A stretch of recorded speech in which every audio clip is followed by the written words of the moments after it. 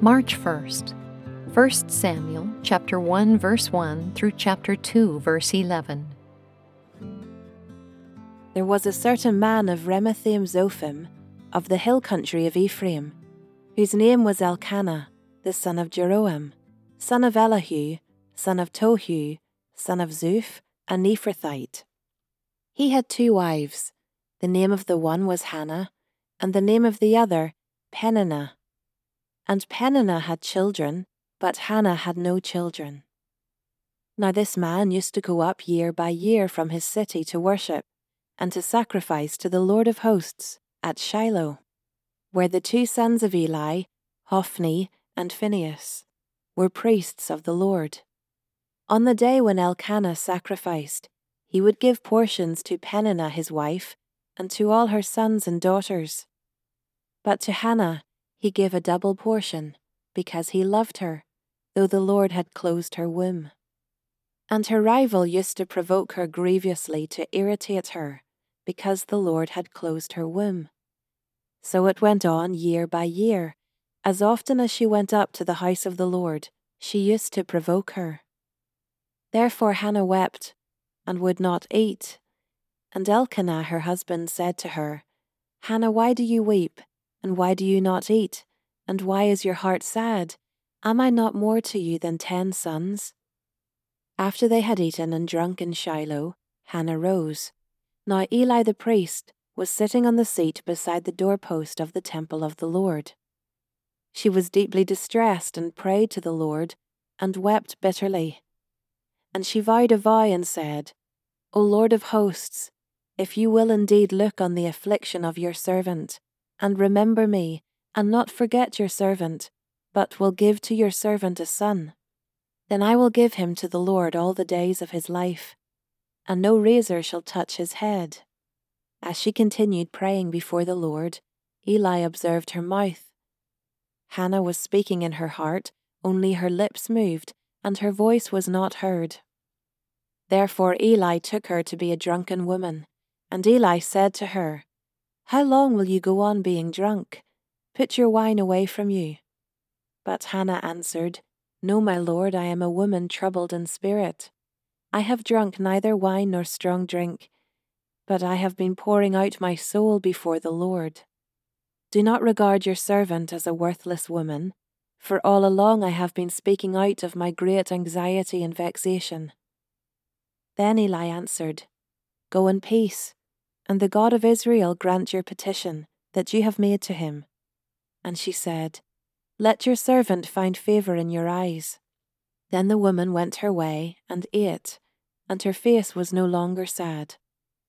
They rose early in the morning and worshipped before the Lord. Then they went back to their house at Ramah. And Elkanah knew Hannah his wife, and the Lord remembered her. And in due time Hannah conceived and bore a son, and she called his name Samuel, for she said, I have asked for him from the Lord. The man Elkanah and all his house went up to offer to the Lord the yearly sacrifice, and to pay his vow.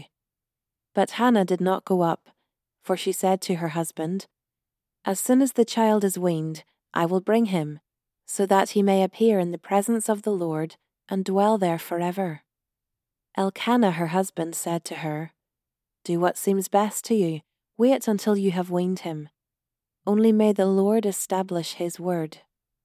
So the woman remained and nursed her son until she weaned him.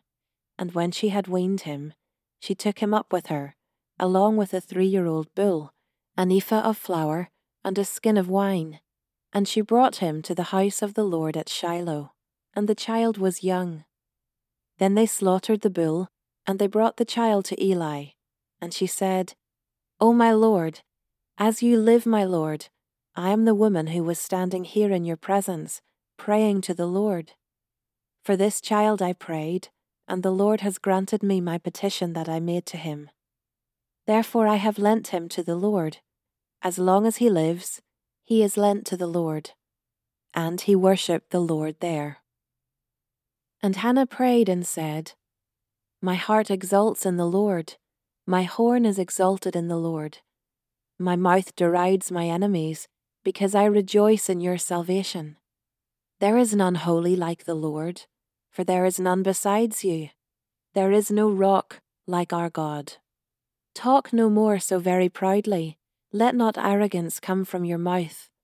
For the Lord is a God of knowledge, and by him actions are weighed. The bows of the mighty are broken, but the feeble bind on strength. Those who were full have hired themselves out for bread, but those who were hungry have ceased to hunger.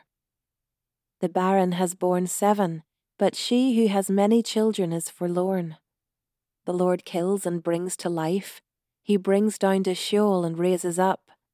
The Lord makes poor and makes rich. He brings low and he exalts. He raises up the poor from the dust. He lifts the needy from the ash heap, to make them sit with princes and inherit a seat of honor. For the pillars of the earth are the Lord's, and on them he has set the world. He will guard the feet of his faithful ones, but the wicked shall be cut off in darkness, for not by might shall a man prevail.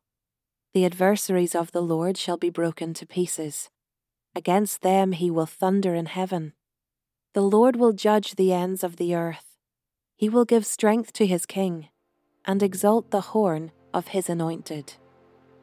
Then Elkanah went home to Ramah, and the boy was ministering to the Lord in the presence of Eli the priest.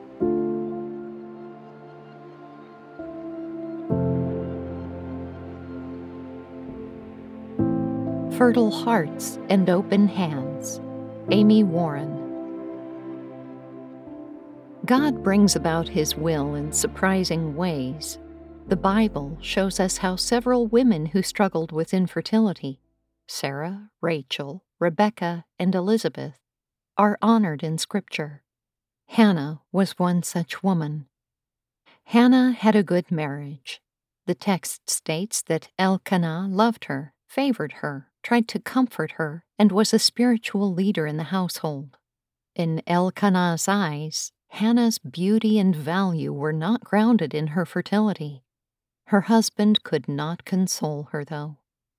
Any woman today who desires children but is unable to conceive will struggle to fully express the depth of her grief and longing. The cultural implications within Israel were even greater.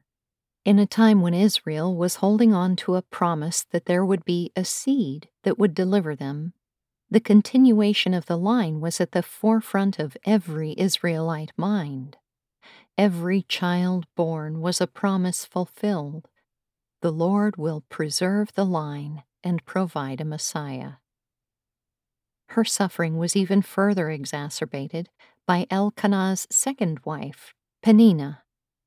Elkanah likely had to marry Peninnah because of Hannah's infertility, so her presence may have made Hannah feel like a burden.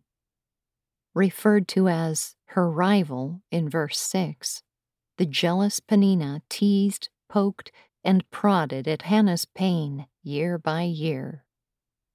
While the text does not say why the Lord closed Hannah's womb, Scripture elsewhere reveals God produces good, fruitfulness, and hope in Christians through their suffering.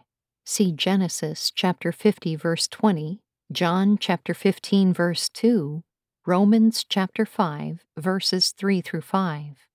We can trust that God cares about Hannah's sanctification, even in bringing about her unhappiness. Hannah took her suffering and pain to God in prayer. She was deeply distressed and prayed to the Lord and wept bitterly. And later, when she encountered Eli, she was speaking in her heart. Verse 13. We all suffer.